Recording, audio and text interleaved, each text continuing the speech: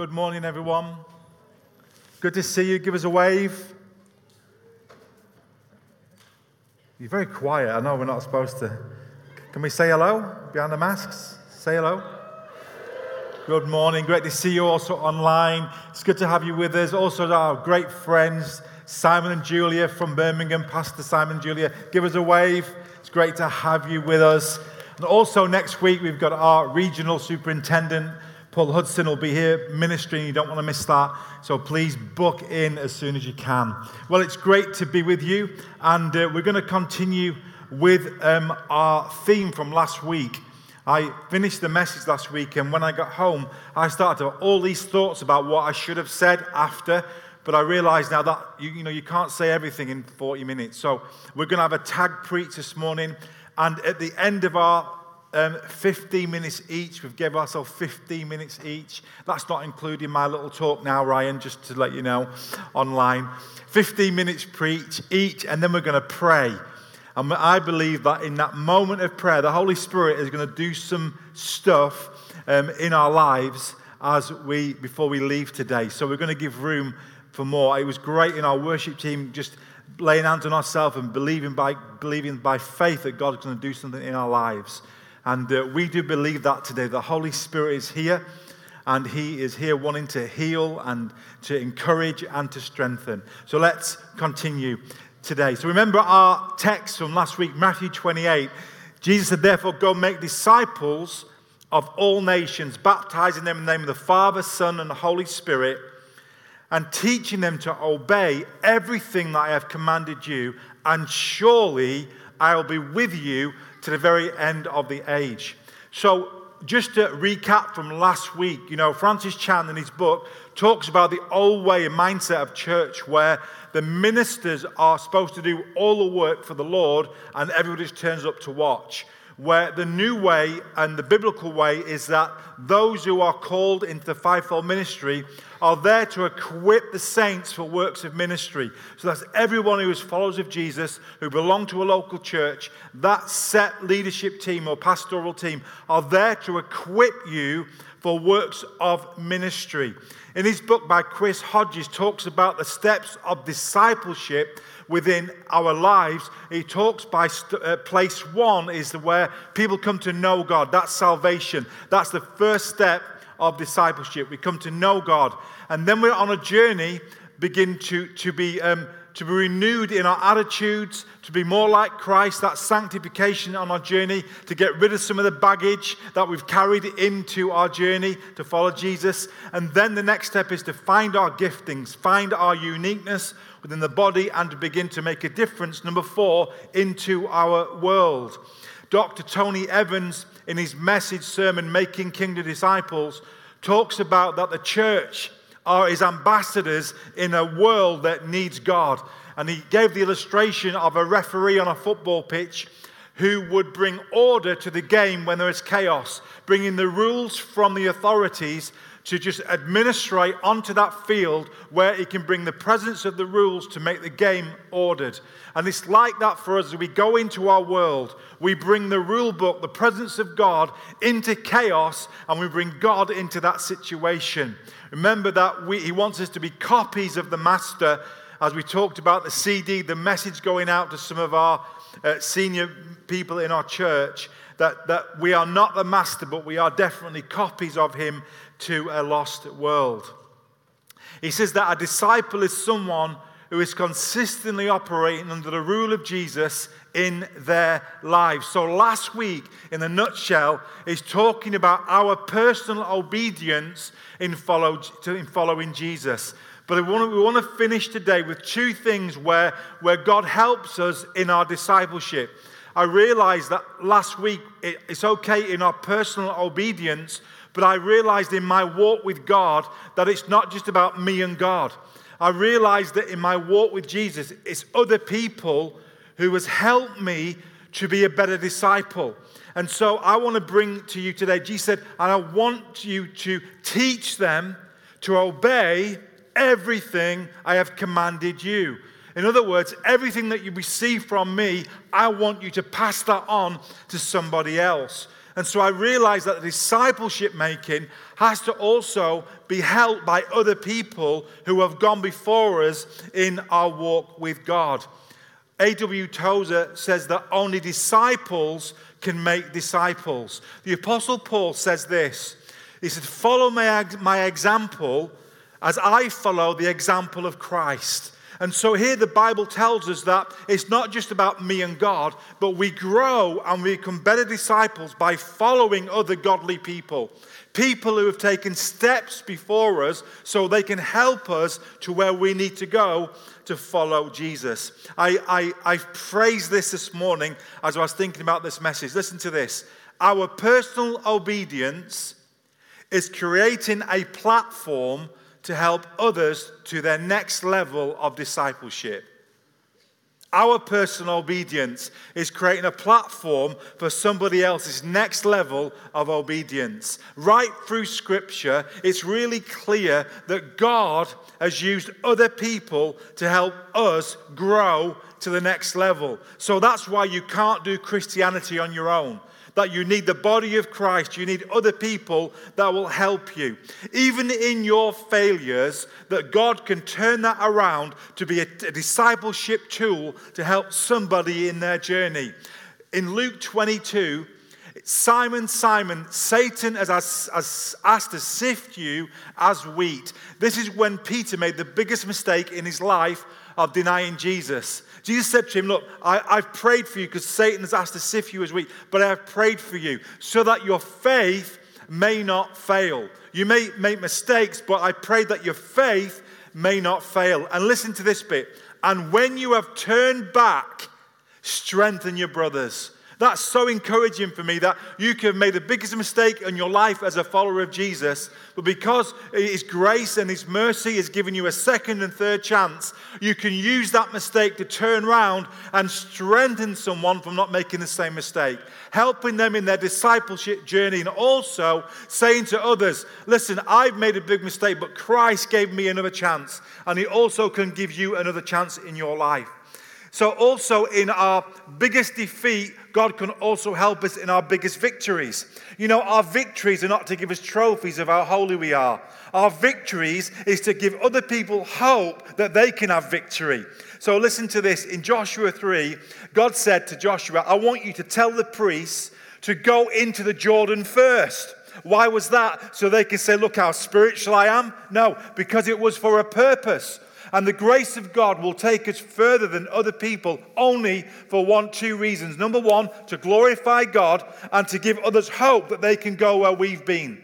So let's listen to what it says to Joshua. And the priests who carried the ark of the covenant of the Lord stopped in the middle of the Jordan and stood on dry ground, while all the other Israelites passed by until the whole nation had completed the crossing on dry ground. I love that. It's like God said, I know I'm giving you faith to go into the Jordan first, but that's not so you can go on God channel and tell everybody how good you are. That's so you can stop and allow those with not as much faith to walk by you, see your life, look to walk on dry ground and think, do you know what? If you can do it, so can I. And so they passed on ahead of them to help them catch the faith of the leaders that went first. And so that helps them in their discipleship. I want to encourage you that if you're going to be a disciple, you need to be willing to ask others to help you. You know, Jesus' disciples said to him, Lord, will you teach us how to pray? You don't know how you get a better prayer is asking somebody who prays better than you and say, can you tell me how to pray? Can you teach me how to pray? And the disciple says, just as John taught his disciples. So we can see that God uses other people so we can grow to be more efficient in our discipleship making. Listen, these are some really good examples, and I've got a few minutes left, and I want to land on this. You know, Philip ran up to a chariot to the Ethiopian eunuch in obedience to the voice of the Holy Spirit. He left a revival to go to the desert in obedience to the Holy Spirit, to go up to one man on a chariot. And this is what he says. Do you understand what you're reading? Philip asked. How can I, he said, unless someone explains it to me? And then he says this, and he invited Philip to come up and sit with him. I want to know if you're struggling in your walk with God. Have you invited somebody who can help you with the next steps that you need to take? This Ethiopian official was not too proud to ask for help to know more about Jesus. And Philip knew what he was doing because he took him to the very scripture that talked about Jesus. In the next few verses, it says, and the Ethiopian stopped at water and says, why cannot I get baptized now? And the excitement of this story is that Philip helped him in the next step of obedience into the water to be obedient to being baptized. So we need people to help us to grow into the steps of obedience to be a better disciple. Two more things for an illustration before Linda comes with the next point of who helps us in our journey of discipleship. You know, the Apostle Paul had a one-to-one encounter with God. He could have said, I don't need the church, I don't need other people, because I've had a one-to-one revelation with Jesus, and he's totally transformed my life. So now just me and God will do the ministry all on our own. But in the next verse, you know, Saul was blinded and got taken down Straight Street into his bed and couldn't do anything else. But God has a method to help his church move into all that God has for us. It's called people.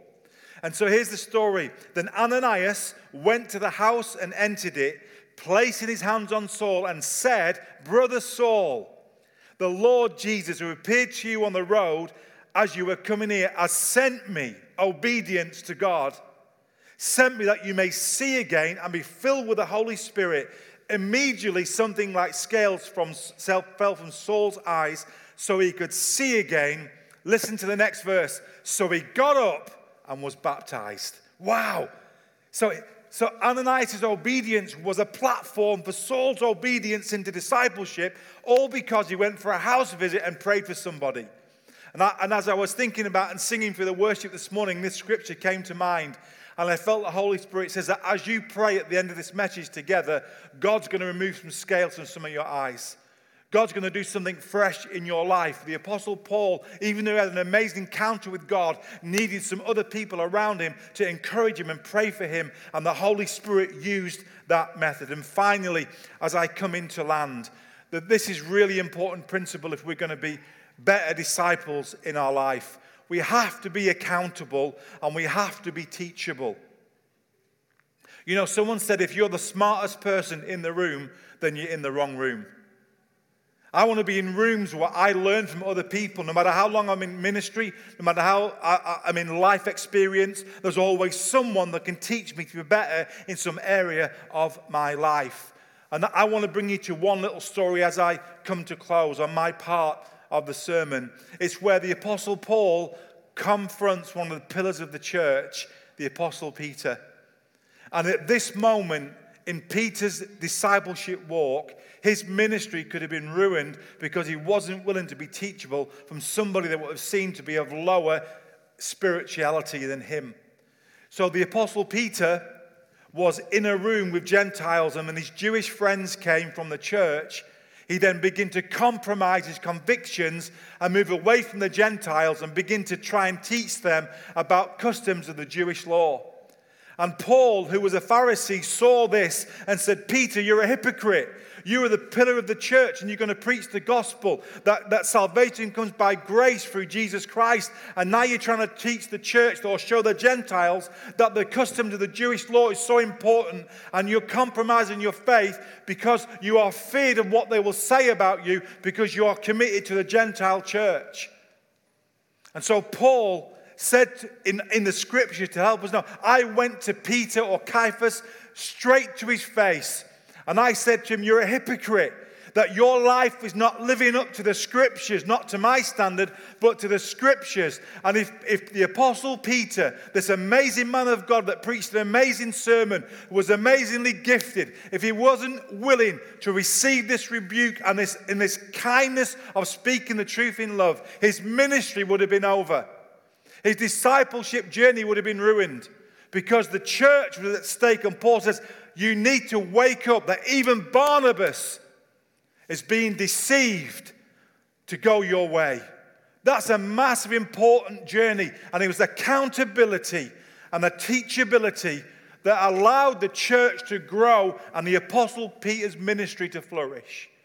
I wonder if you have anybody in your life that will not speak behind your back, but will come to you face to face when you are being led astray and saying, I love you too much to help not let you notice that your life is being strayed according to the scriptures. Because there are maybe our biggest discipleship moments, whether we're going to make it for God or backslide to God. So as I come to close on my 15 minutes, every one of you can help somebody grow in discipleship. In your worst mistakes or your greatest victories. Every one of you, if you've been married for over so many years, you've got a great marriage, you can turn around and help somebody in a struggling marriage. If you're great at business and you can turn around and help somebody know how to put God first in that business and then be a blessing to everybody else.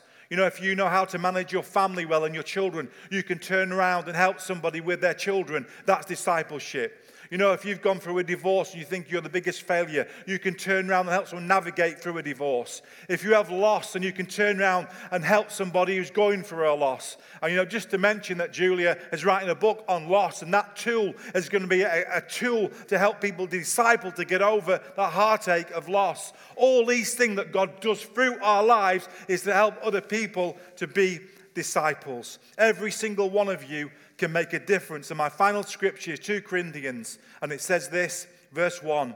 Praise be to the God and Father of our Lord Jesus Christ, the Father of compassion and the God of all comfort. Listen, who comforts us in all our troubles, so that we can comfort those in any trouble with the comfort that we received ourselves from God. The first thing that God gives us to help grow disciples, that God works through you to pass it on to other people. We need people to help us make disciples. Thank you, Pastor Jason. We definitely need people to carry out the Great Commission. We're talking about the Great Commission, which is therefore go and make disciples of all nations, baptizing them in the name of the Father and of the Son and of the Holy Spirit, and teaching them to obey everything I have commanded you. And surely I am with you always to the very end of the age. That is a very tall order. And as we've heard last week and we've heard just now, that for enable us to make disciples, we need people in our lives.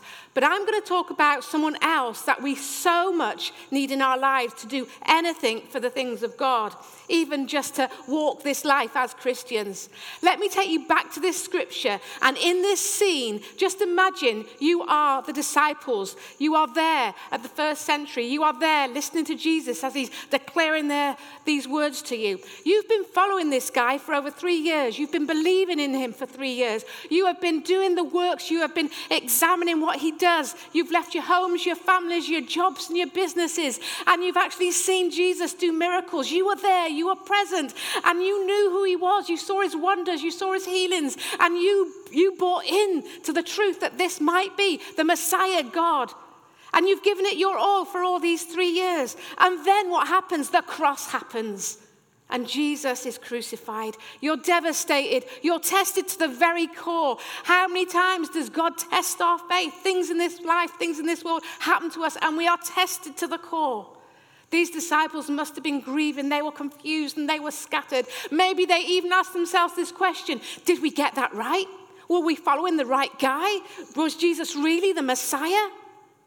And then after a period of time, thank goodness it wasn't too long, Jesus was alive. He was resurrected. He conquered death. And that proved that he was who he said he was. He was Almighty God. He is Almighty God. He is the promised Messiah. They were following the right guy. They'd bought into the right thing. There was such a relief. He's back. Have you ever been at that place in your life where you think you've lost Jesus for a moment? You've lost Jesus for a season, and then you realize he's back. Well, actually, you were the one that moved away, because he promises in this verse, and surely I am with you always to the very end of the age. And so they're so excited. There's a sense of relief. Oh, Jesus is back. We can get back on with doing what we were doing, following him and just seeing what he does and just supporting him and walking his way. And Jesus turns it around and he says to them in this scripture, I command you. You go and teach them. You go and make disciples. And I can just imagine the disciples at that moment. They've only just got Jesus back, and now he's given them this awesome commission that just seems too hard. And I would be there, and I'd be saying, Jesus, please don't go again. We've only just got you back. Don't leave us. We can't do this without you. And that is just so true. Just in our own walk with God, in our own lives and what we face every day. Even in the mundane, we can't do this life without you, Jesus. I wonder if the disciples remembered back to the Last Supper when Jesus had said this to them, I am going to him who sent me. None of you ask where you're going. You're filled with grief because you know I'm going. But very truly I tell you, it is good for you that I am going. Unless I go away, the advocate, he's talking about the Holy Spirit, the advocate won't come to you, but if I go, I'll send him to you. Jesus is actually saying to you and me and the disciples in that day, it is better to have Jesus visibly absent and have the Holy Spirit invisibly present. Do you get that? It is better that we have the Holy Spirit within us that we can't see than a physical earthly Jesus walking by our side. Jesus says this. Check your Bible. I always used to think how awesome, how wonderful it would have been to be living when Jesus walked on this earth, to be one of those disciples, to follow him, to actually smell and taste and enjoy the moment that Jesus walked on this earth. But here, Jesus is saying, no. It's actually better now if you have the Holy Spirit within you. The Holy Spirit, for those of us that believe in Jesus Christ, we have the Holy Spirit within us. So who is this Holy Spirit? The Holy Spirit is not an it. It's not a ghost. It's not an apparition. It's not even a fire or a dove. They're just symbolic things. It's not even an experience or an emotion.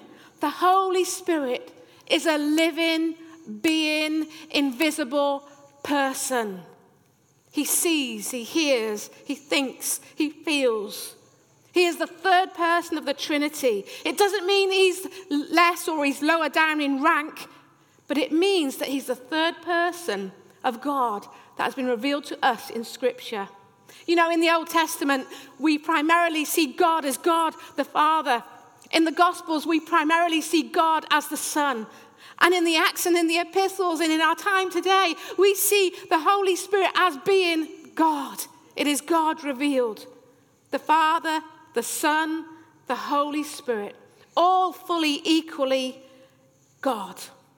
So when Jesus says, I'll ask the Father, and he will give you another advocate to help you and be with you forever, Jesus is actually saying, I'm going to ask the Father to send you someone exactly like me. Because the Holy Spirit is just as much as God as Jesus the Son. Just as much God as God the Father. Jesus knows that his time on this earth is done. And he's got to get his disciples ready for a transition. Instead of watching Jesus move, instead of watching Jesus do all the miracles, instead of watching Jesus do the supernatural and walk in power, he needs us to move and walk in power. He needs us to operate in miracles. He needs us to operate in the supernatural. And the only way that we can do that is with Jesus inside us, the Holy Spirit within us. Very truly, I say to you, whoever believes in me will do the works I have been doing, and they will do even greater things than these, because I am going to the Father. This was a transition season. We'd had the Old Testament season, we'd had the gospel season, and now we are still living in the season of Acts. And maybe for you today, maybe you are in a transition season. Maybe it's a new season for you. Maybe it's time for you to move and arise. You see, after Jesus had died, he resurrected, And before he ascended to heaven, he appeared many times, 10 times to different people. He appeared to Mary, and then he was gone. He appeared to the woman at the tomb, and then he was gone. He appeared to the men on the Emmaus Road, and then he was gone. He appeared to the disciples, and then he was gone. He appeared to doubting Thomas, and then he was gone. And to James, and to the 5,000, and to the other occasions. But Jesus appeared briefly because he was trying to tell them something.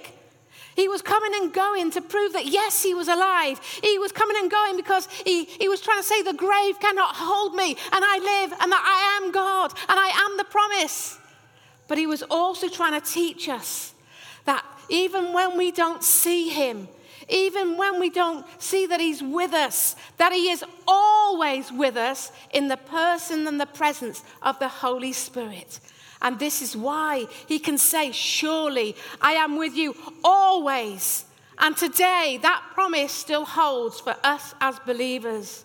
The Holy Spirit is Jesus in me. And when we believe, when we accept Jesus as our Lord and Savior, he forgives us of our sins and he deposits within us the Holy Spirit. It says in 2 Corinthians, he set his seal of ownership upon us and he put his Spirit in our heart as a deposit guaranteeing what is to come. It is this Holy Spirit that enables us to do the things that God calls us to do. The Holy Spirit becomes our helper, our comforter, our counselor, our advocate, and he becomes our guide. He heals, he restores, he strengthens, he gives us wisdom, he gives us direction, and he gives us understanding because the Holy Spirit is Jesus in me. Anne Graham Lotz, she said this of the Holy Spirit. The Holy Spirit is the fire of God that ignites us.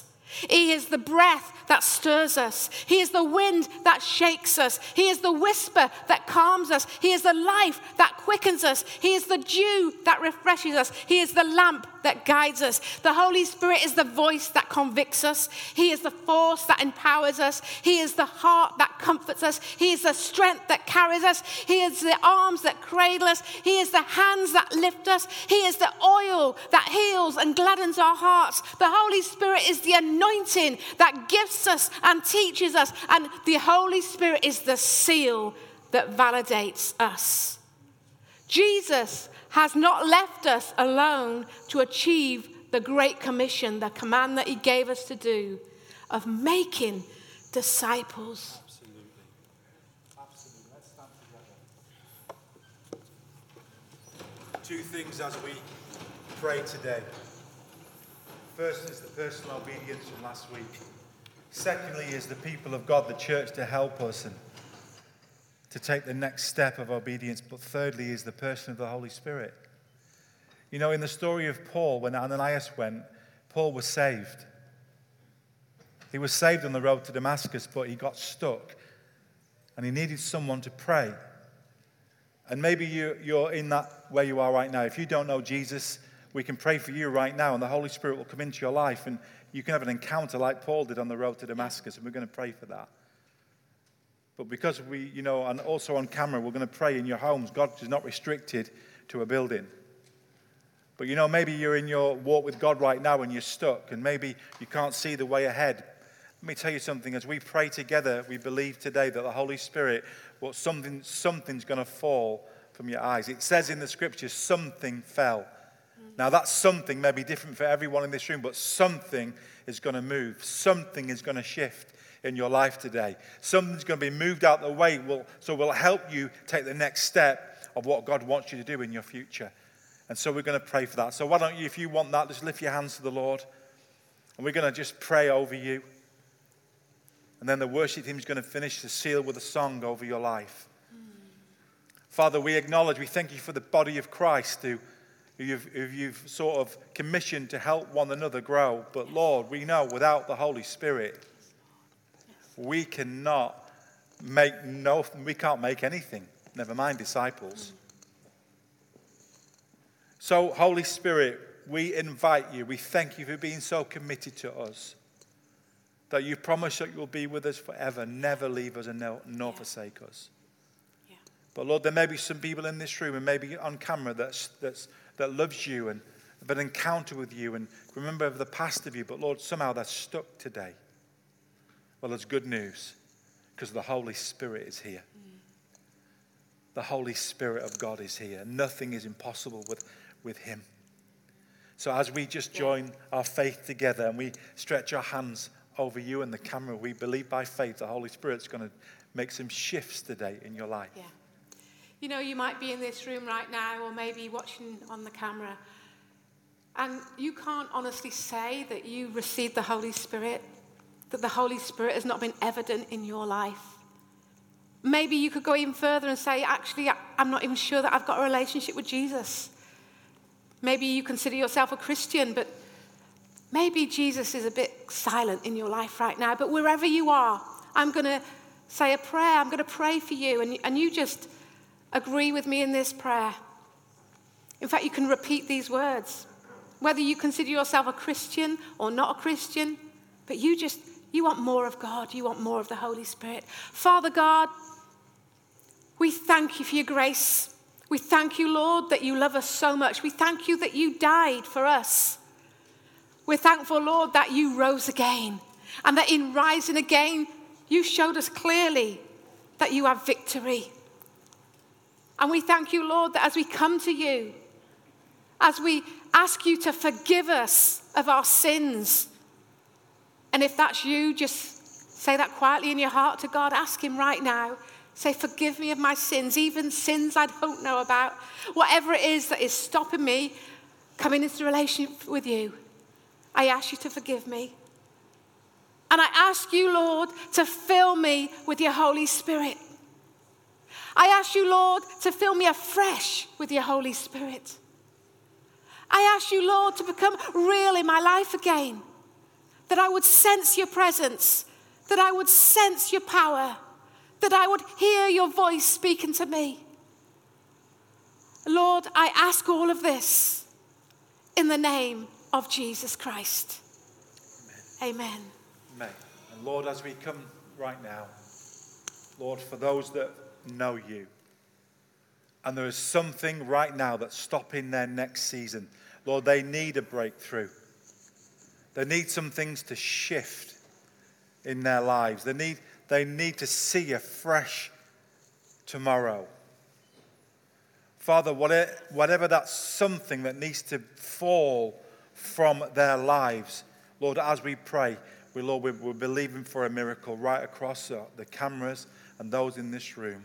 Lord, if it's healing for the body, Father, we pray that restriction will be healed, that they will heal today. Father, God, if it's wisdom, Lord, if it's circumstances, Lord, whatever it is, Lord, that's going to take your people to the next level, we ask you to move as we just believe in faith today in Jesus' name. So, Father, Lord, we just take a step of faith and we say, in Jesus' name, Lord, we lay hands by faith, Lord, over every person that needs a touch of God today. And we believe, Lord, that something will fall in their lives right now and make a way where there seems to be no way. Lord, let faith arise that give them strength to take this next step of obedience in their future. And we ask it in Jesus' name.